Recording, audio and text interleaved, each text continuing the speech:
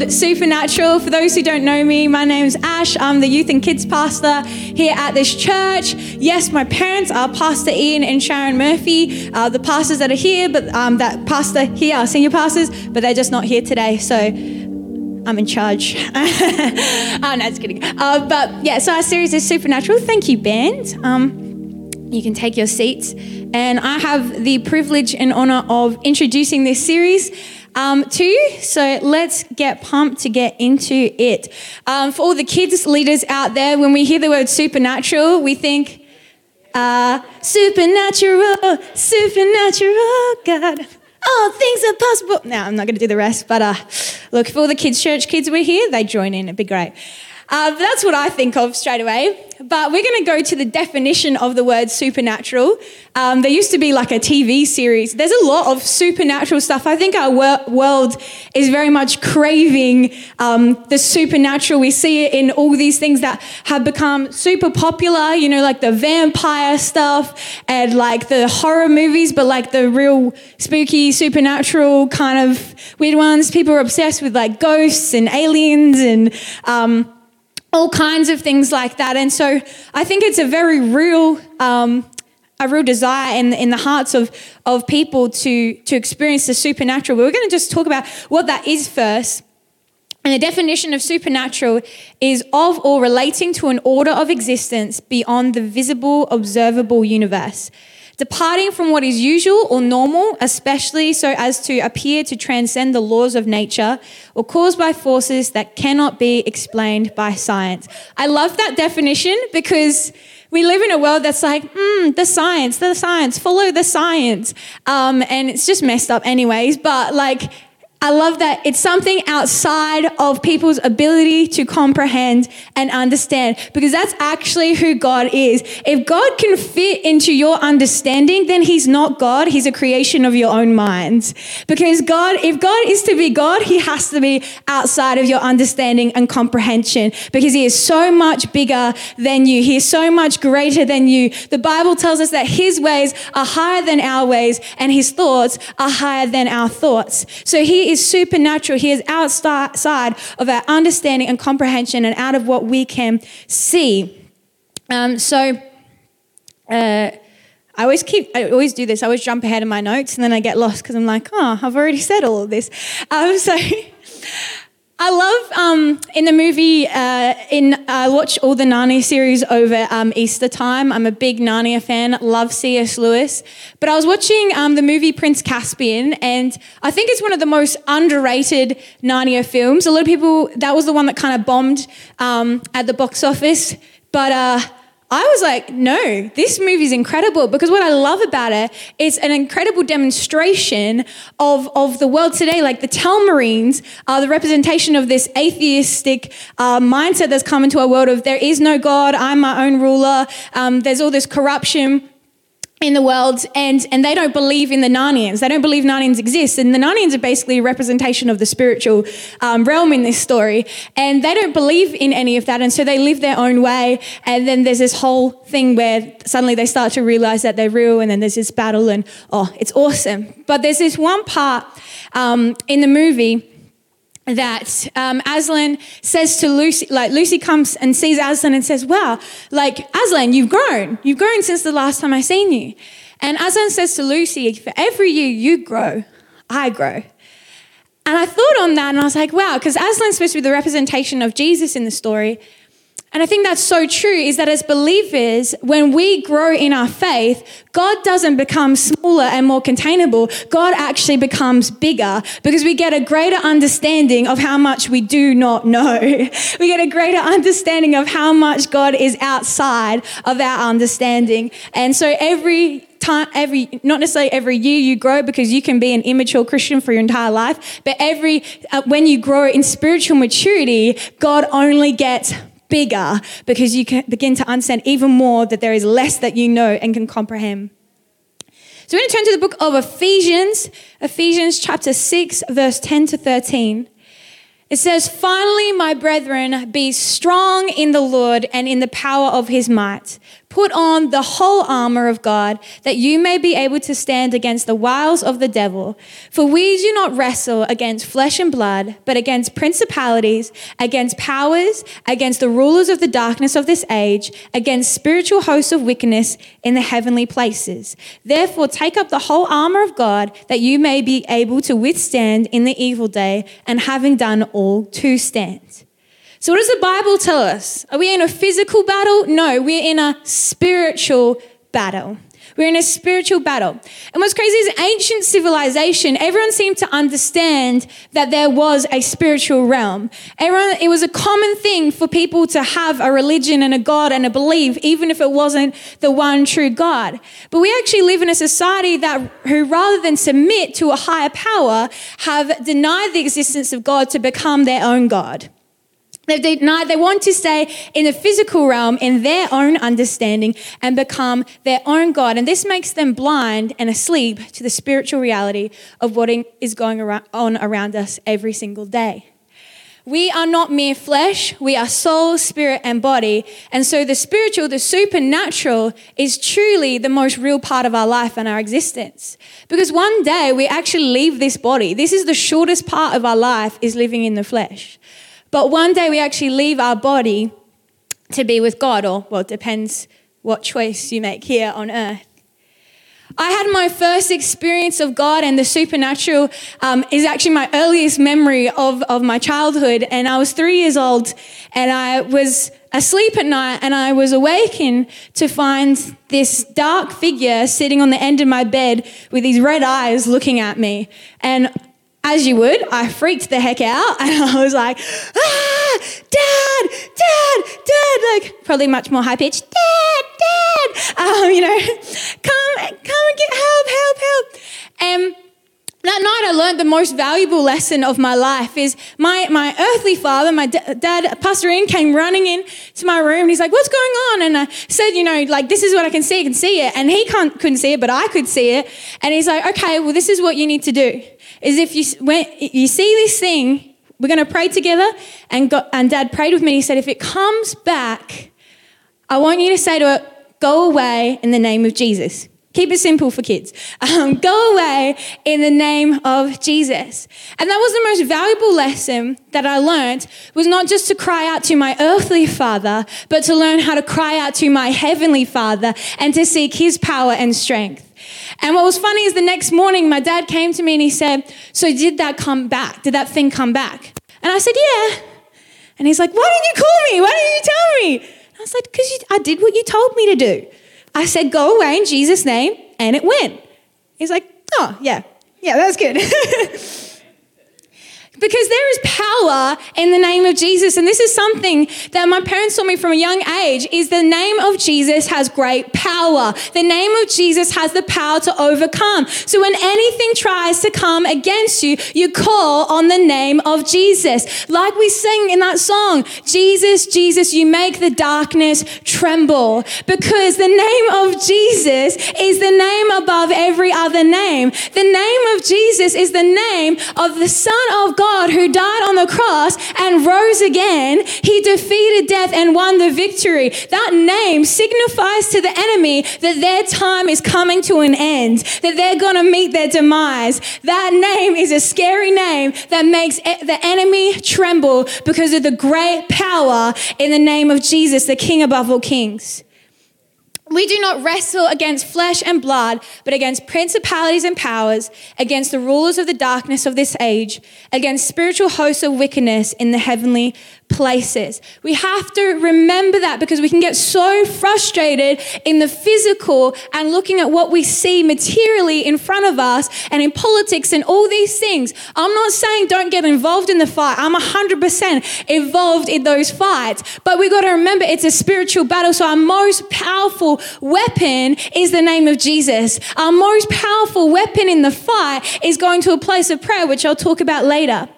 We've got to realize that God has given us every power against the enemy, everything we need to overcome to win this battle. It says about putting on the full armor of God. He's given you everything you need.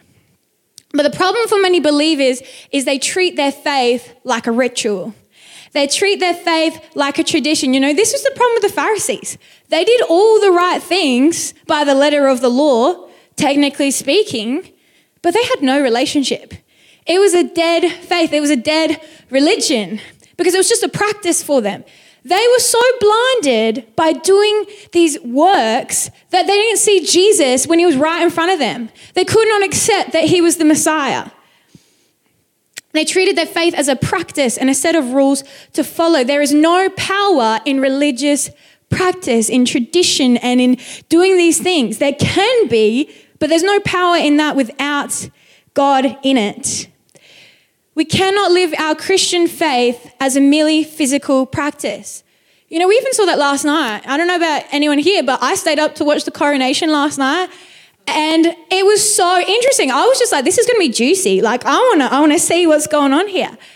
And I thought it was so interesting because this whole ceremony is actually supposed to be about the king representing God in the earth. He's got this responsibility to come under the authority of God. And that's why they have all these rituals and the different things that represent, the little ball thing he holds and the scepter thing and the sword thing and all of it. If you hear everything that he was given and put on him, they were talking about a responsibility under God that he was given to serve the people and to protect the people, under the name of God. And so that was the whole thing. But we know from seeing the way the royals actually live, the royal family is chaos. He's now King Charles the Third, whatever he is. He's had his fair amount of scandal in his life, and I'm not saying no one can be redeemed, but it was just interesting watching that because that it was just a ceremony, because if it was truly about honoring God, why would you have Muslims and Hindus and all this involved in a ceremony that was actually supposed to be about honoring God, honoring the one true God? It was more about this, everyone's religion, is all one God, all ways lead to God, and all this. It was just about ceremony. It was just about show. There was no life in it. And even if I'm not saying anything about the priest or anything, I don't know their personal relationship, but I'm saying the ceremony itself and the way that happened, all of that, you could just tell. It doesn't matter if it doesn't actually mean anything. And we can see that in evidence in their life when they spent, I think they estimated like $100 million or more on this ceremony. But I thought it was so ironic when they said this, and then they were talking about the cost of living crisis in the UK and how people couldn't afford heating. And at the same time, they're putting a sword on the king and saying to the king, this is so you can protect and serve the people. You came not to be served, but to serve. And I said, well, it looks right now that he's just being served, because that $100 million could have been spent on your country and on your people who are suffering. So it's dead religion. It's dead religion because there's no God in it. It's just a whole bunch of things and missing the whole point. We can't be a bunch of religious rituals. That was a tongue twister. You have to be alive in your spirit. And in Romans 8, verse 12 to 17, it says, therefore, brethren, we are debtors, not to the flesh, to live according to the flesh. For if you live according to the flesh, you will die. But if by the Spirit you put to death the deeds of the body, you will live. For as many as are led by the Spirit of God, these are the sons of God. For you did not receive the spirit of bondage again to fear, but you received the Spirit of adoption, by whom we cry out, Abba, Father. The Spirit himself bears witness with our spirit that we are children of God. And if children, then heirs, heirs of God and joint heirs with Christ. If indeed we suffer with him, that we may also be glorified together. We don't follow a dead religion. We serve a living God. We serve a living God. When we receive Christ, we enter the kingdom of heaven. We become heirs. It says we become joint heirs with Christ. We have a spiritual inheritance. So what Jesus has, then we also have. Isn't that wild? But some of us just live like we're peasants, just tilling the land outside the kingdom. But we actually get to come in to the kingdom and have a spiritual inheritance. We get to have what Jesus has. How cool is that? We don't get that by living in the flesh. We get that by living in the spirit. The flesh leads us to death, it says, but living in the spirit leads to life. And it's the spirit that gives life. We're called to die to our flesh so we can become alive in Christ and alive in our spirit. I love what C.S. Lewis says about spirituality in this book, Mere Christianity. Would 100% recommend it. I know everyone's at least from my youth team have heard me lately. Every single book I read, I would 100% recommend it. And I put it in every sermon, because I'm just so obsessed. I've just read some really good books lately, okay? But C.S. Lewis, Mere Christianity, we'll just recommend reading it if you haven't already. And if you have, just read it again. But there's this great quote in there, and he says, creatures are not born with desires unless satisfaction for those desires exists. A baby feels hunger, well, there is such a thing as food. A duckling wants to swim, well, there's such a thing as water. If I find in myself a desire which no experience in this world can satisfy, the most probable explanation is that I was made for another world. If none of my earthly pleasures satisfy it, that does not prove that the universe is a fraud. Probably earthly pleasures were never meant to satisfy it, but only to arouse it, to suggest the real thing. I must keep alive in myself the desire for my true country, which I shall not find till after death. I must never let it get snowed under or turned aside. I must make it the main object of life to press on to that other country and help others to do the same. I love that. If there is nothing in this world that can satisfy that desire that I have, then I must conclude that I was not made for this world.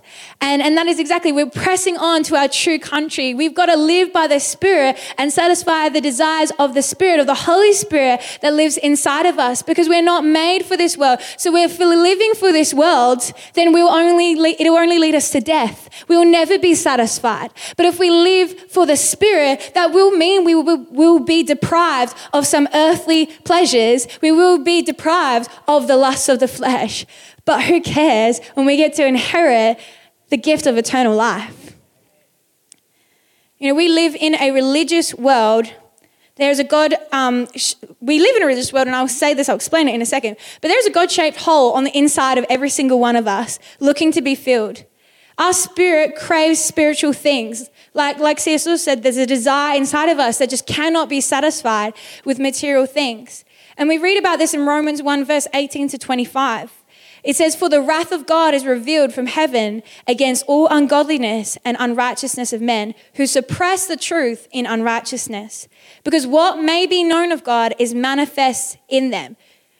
Isn't that interesting? What may be known of God, it's not like, you may never have heard the name of Jesus, but there is a desire on the inside of you that there is something more to this life, that there is a God, and there's a craving and a searching on the inside of you to fill that void. What may be known of God is manifest in them, for God has shown it to them. For since the creation of the world, his invisible attributes are clearly seen, being understood by the things that are made, even his eternal power and Godhead, so that they are without excuse.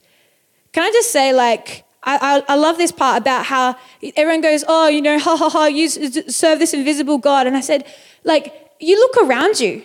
You look around you, everything in this life, like the mountains, the waterfalls, the animals, all these things, just looking at yourself and the fact that your hand moves and you're not even consciously thinking about every single thing that happens to you, that's incredible. That's amazing. God is clearly seen. And the atheists that laugh at you for that, I laugh back at them and I say, well, you've got far more faith than me, man, because you think that all of this happens by accident.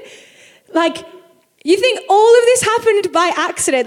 That's a lot of faith. Props to you, because I don't have that much faith.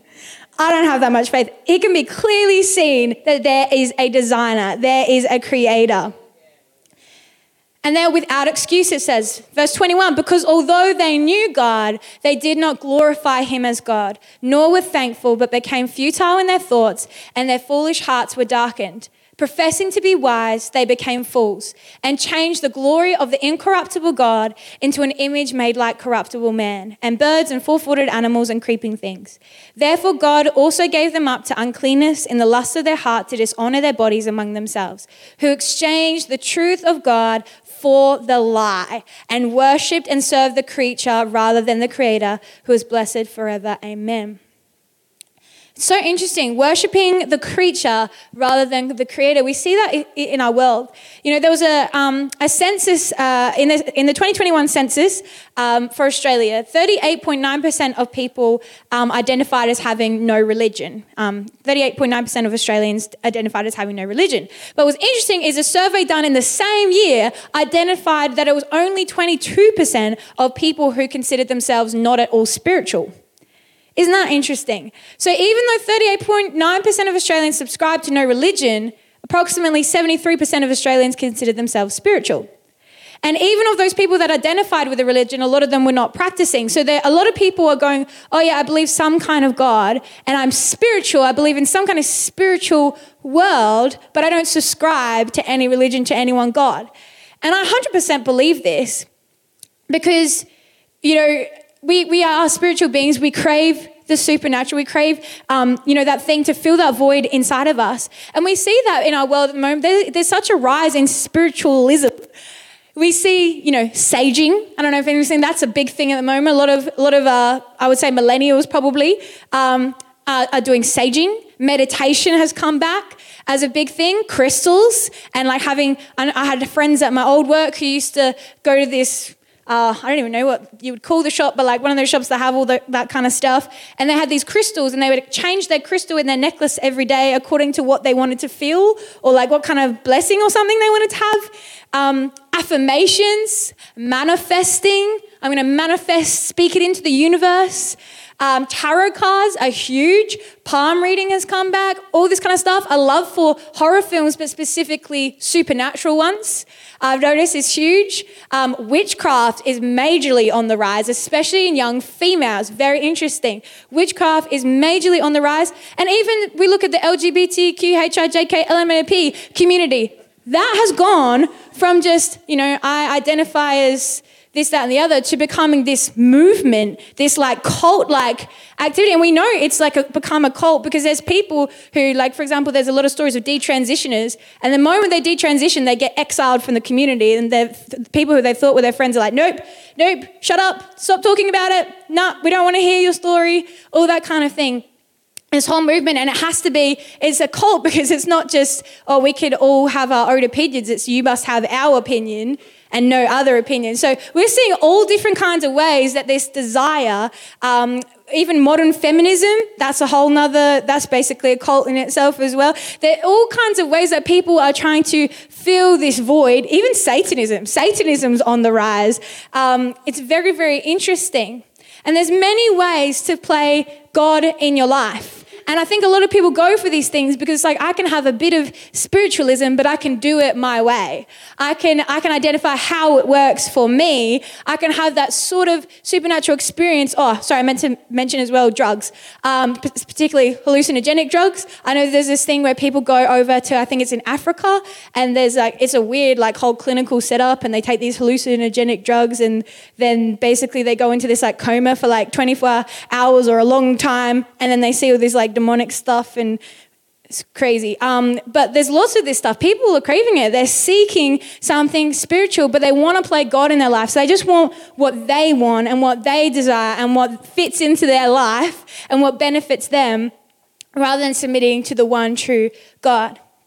But Jesus said in John 14 verse 6 that I am the way, the truth, and the life, and no one can come to the Father except through me. There is only one way. There is only one truth. There is only one life. Everything else is a counterfeit. Everything else supernatural. I still believe those things are supernatural. It's just on the wrong side. We do have good and evil. We have light and dark.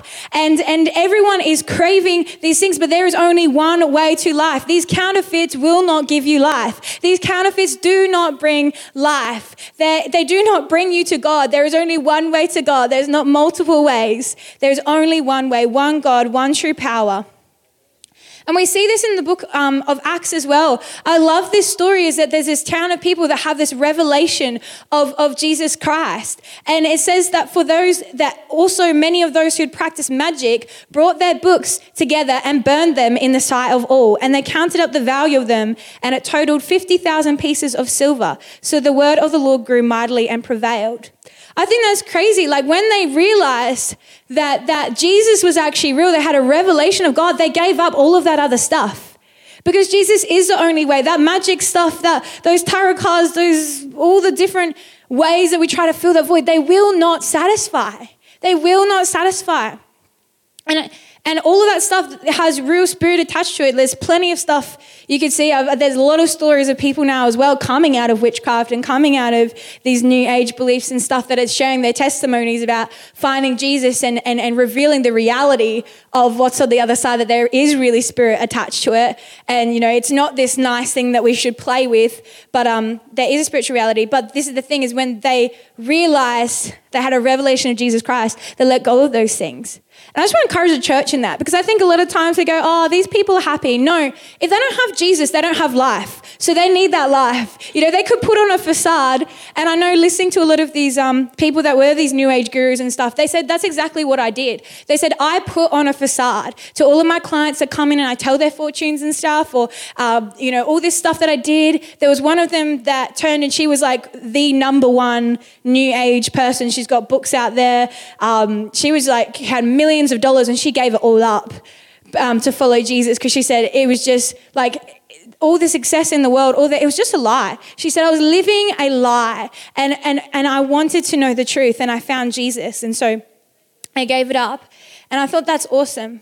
But people are desperate. They can look like they're successful and have all the money and the fame in the world, but they need Jesus. If they don't have Jesus, they have no life. And people are craving that life. They're craving what is true and what is real. Only Jesus can fill that void. Only Jesus can save, restore, heal, redeem, give us forgiveness and eternal life. We cannot live dull, ritualistic, religious lives. We need to walk in the Spirit. We need to be alive in our spirit. We need our eyes to be opened to see this world as not merely material and physical, but that there is a spiritual battle raging around us every day. There is good and evil, light and dark. There is no neutral ground. There's no neutral ground. If you are not for God, then you are against God. That's literally it. If you are not for Jesus, you are against him. Even if you're like, yeah, but I don't subscribe to a team. Okay, then you're against God. If you're not for him, there is no neutral ground. We live for Jesus, wholeheartedly, sold out. That's what we're called to do as believers. And it starts with opening our eyes. So many believers go through their life just showing up to church, and that's kind of it. Or saying, yeah, I believe in Jesus, cool. But they don't practice their faith in their everyday life. They don't have that real revelation and understanding of the spiritual reality. They just walk in the flesh, like we're talking about with the coronation, all that stuff. Okay, I'm just going to do the practices, do the things. You might read your Bible every day, but you could still be missing the point, because you're just reading it as a rhythm. You're reading it as just a thing going through the motions. I'm just showing up to church because that's just what Christians do, rather than having being alive in your spirit and having a true connection and relationship with God and actually living in that way. If you had a revelation, if you had your eyes open to see God truly as he is, that would change your whole life, the whole way you live. And we see that in 2 Kings 6, verse 12 to 17. There's this time with Elisha, the prophet, and I love Elisha and Elijah. They just got this their stories are just so intense. Like they've got the most intense relationship with God. Like they're just so faith-filled kind of people, and they just live that life, walking in the Spirit and, living for God and not worrying about what's going on around them. They get themselves into a lot of difficult situations because of that, but they're like, God's on my side, and you'll see it all throughout their life. It's amazing. But there's this part here in 2 Kings 6, starting in verse 14. They get in a bit of trouble, and there's an army that comes after Elisha. And it says, therefore, he sent horses and chariots and a great army there, and they came by night and surrounded the city. So this is where Elisha is with one of his helpers. And it says, when the servant of the man of God arose early and went out, there was an army surrounding the city with horses and chariots. And his servant said to him, alas, my master, what shall we do? I think we're all on the side of the servant. Can you imagine if the army showed up and just surrounded the church building? But it's not even that the whole congregation was here. It was just two of us. And we're like, what are we going to do now? And I'm talking they said an army with the chariots and everything. So we're talking tanks. like surrounded with like all the soldiers, you got the tanks out, and you're like, okay, so I'd just be like walking around, hands up, all right, we're done, that's it. But Elisha, he's not phased. He just goes, don't fear. Don't worry about it. Don't fear. For those who are with us are more than those who are with them. And I imagine the servants going, 1, 2. The math is not mathing. 1, 2. Do not fear. Those who are with us are more than those who are with them. And Elisha prayed and said, Lord, I pray, open his eyes that he may see. Because Elisha is not looking in the eyes of the physical. He's looking in the eyes of the supernatural. It says, and the Lord opened the eyes and then he saw.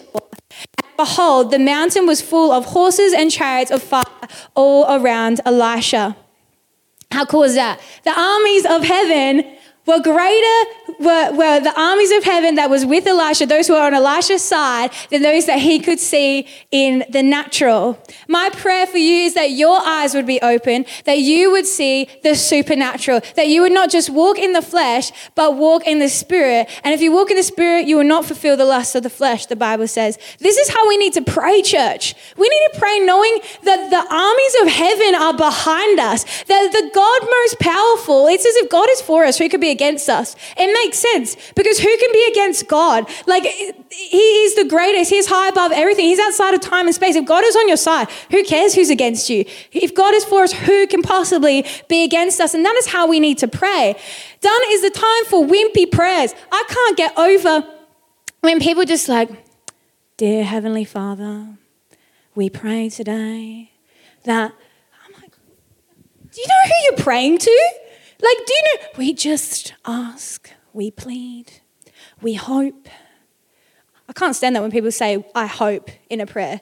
I'm like, no, like give it some oomph. Like, we declare, we believe. God, we're going to speak your promises. I know that you are good, God. I know that you can do this. You know, we're going to speak with you know, and it just always, you know, and we just please, thank you, amen. I'm like, where's the power in that? Do you know who you're praying to?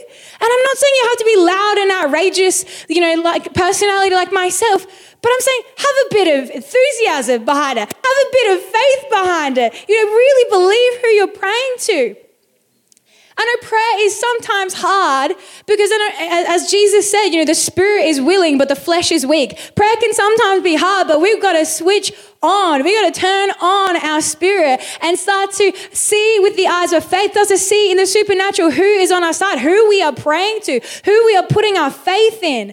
We've got to pray with power. We've got to pray knowing that the army of heaven is behind us. Like James 5:16 says that the effective prayer of a righteous man avails much. Or in other versions, it says powerful and effective. Prayer is so powerful. And I could tell you a million stories, but I'll just share one or two. One of these, you know, with the power of prayer, with our natural eyes, that's why we've got to be careful. We can be so discouraged with what we see here. We can be so discouraged, but we have to go to God in faith and we have to see the unseen. I know for myself growing up, my prayer was that my grandpa would meet Jesus, would know Jesus, my dad's dad. And I know my dad came to Christ when he was 21 and his prayer since he was 21 was for his dad to come to know Jesus. And so then I know myself and my siblings and my mom, we're all praying. We're the only believers on dad's side of the family. We were you know, praying for our grandpa to come to know Jesus. And it was a constant thing. And we prayed together as a family and we prayed together in my own life. I've got a little like prayer journal from when I was like 7 or 8 or 9. And it's got all these prayers constantly. I pray for grandpa, you know, that he'll come to know Jesus. And it was this constant thing. And it can be so discouraging when you see with your eyes and you see in the natural that it looks like nothing has happened, nothing has moved.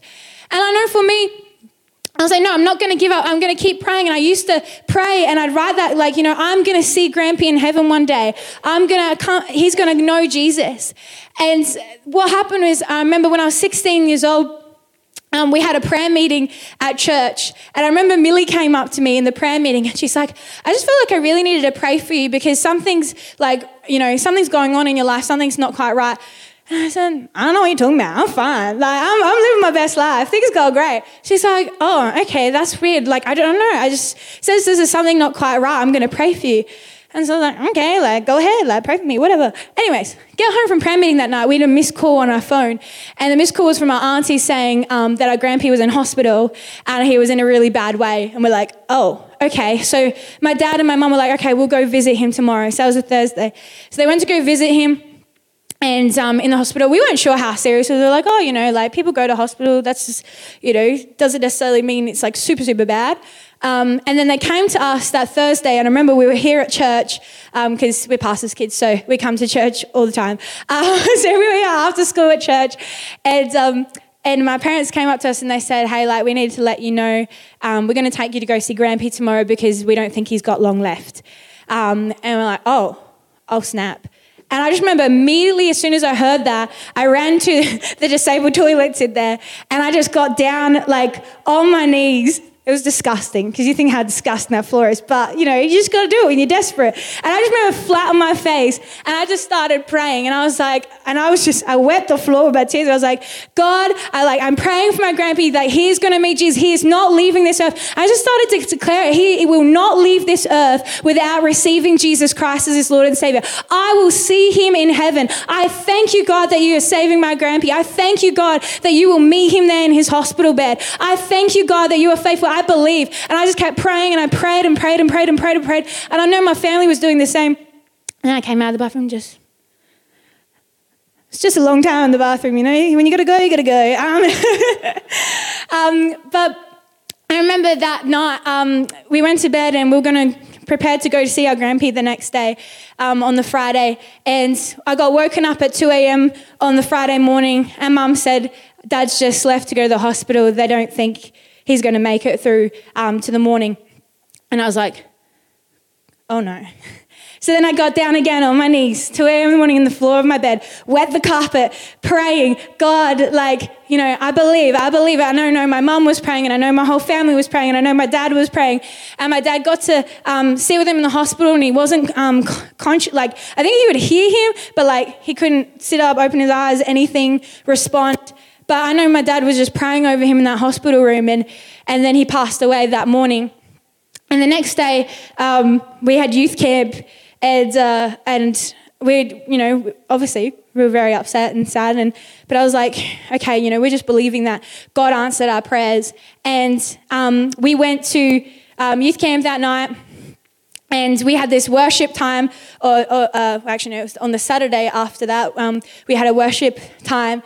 And we were just like singing this worship song about heaven and about God. And then all of a sudden, like, people just started to cry in the room and the presence of God just came in. And it was one of the wildest moments ever. Like, we were in a caravan park and we were in one of those communal rooms and we just decided to take it up. So people tried to cover the room. They see all the windows flogged up, all these kids lying out and the Holy Spirit on the floor. And people crying and praying. They're like, and we had these people walking, they're like, close the door and walked out again. But we had this moment, and in that moment, my younger sister came to me and she said, I saw Grandpa. And I said, what do you mean? I saw him in heaven and he was young again and he was, you know, running around in heaven. We're going to see him again. And I was like, wow, that's just so amazing, you know. And I really believe that because my dad came and he said he saw the exact same thing. And that's just like the power of prayer. That's just one person. I know we did the same kind of prayer for my granddad, and even with a brain tumor on his deathbed, he was able to recognize, you know, the sacrifice of Jesus, and finally it clicked for him in that moment. That is the power of prayer. It's not wishful thinking. It's about calling upon the name of Jesus, the King above all kings, the Lord above all lords. God is not confined to the natural. The most stubborn of humans can be moved by the hand of God. And we see that in the life of Saul to Paul conversion.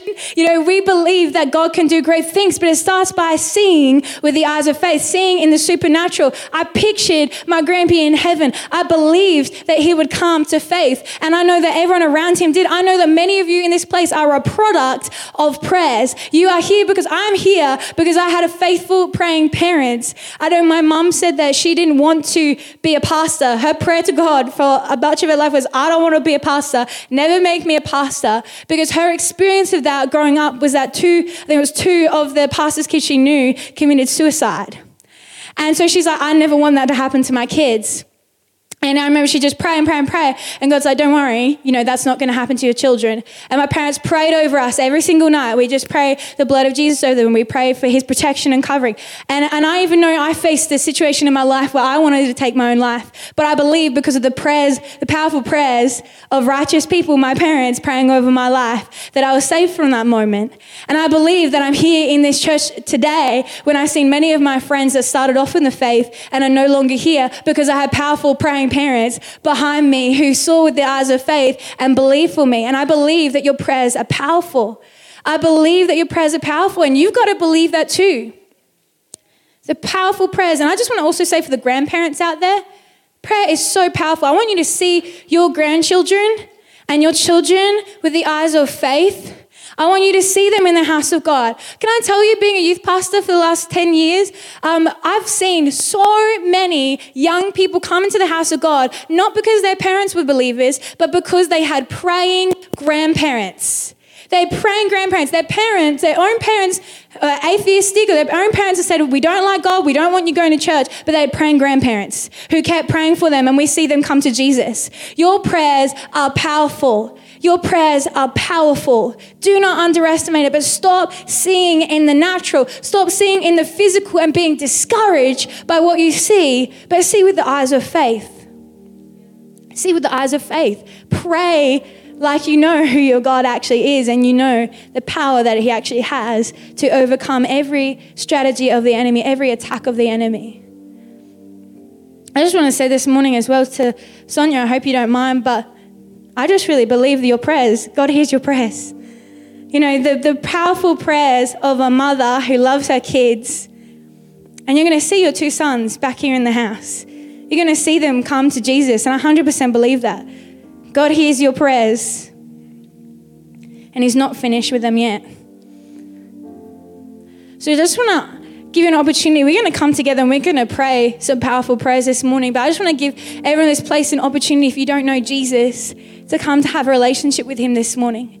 So if that's you, I just want everyone in this place just to close your eyes, just to give people around this room a bit of privacy, just to have a little bit of contemplation, a bit of reflection moment. But I just want to ask right now, if you know Jesus Christ as your Lord and Savior, are you following some false religion? Are you being your own God? Are you walking some other way? Or are you actually in a relationship with the one and true God? Maybe you've grown up in church or you've been coming to church, all that, but your faith is dead because you just do it out of habit and going through the motions, but you have no real relationship with God. If any of that is you, you want a relationship with Jesus today, one that is real, one that is alive. You want to be alive in the spirit and dead to the flesh. You want to know Jesus Christ as your Lord and Savior and receive that awesome gift, salvation he gave us. Then I just encourage you just to lift your hand in this place and love to pray with you. Awesome, I see that hand. Is there anyone else? Amazing. So we're just going to pray together at church. We're going to support our friend who lifted their hand to receive Jesus. Such an amazing decision. So just repeat after me. Dear Jesus, I thank you that you love me. Thank you that you love me so much that you gave your life for me. I believe that you died on the cross for all of my sin. And I believe that you rose again to give me eternal life. I ask you today to come into my life, to be my Lord, which means I'll follow you, and to be my Savior, which means I'm set free. I thank you, Jesus, that today I am saved. Amen. Awesome. So if you prayed that prayer, this morning, Jesus comes straight into your life, and that doesn't stop there. We're not about making converts, we're about making disciples, people who actually have a relationship with Jesus and grow in their faith. So if you prayed that prayer this morning and decided to follow Jesus, and get around some people that are going to help you grow in your faith. Join a connect group, be part of the family, speak to your leaders, speak to your pastors, and work out and ask them questions, how can I grow in my faith? How can I, grow closer to Jesus?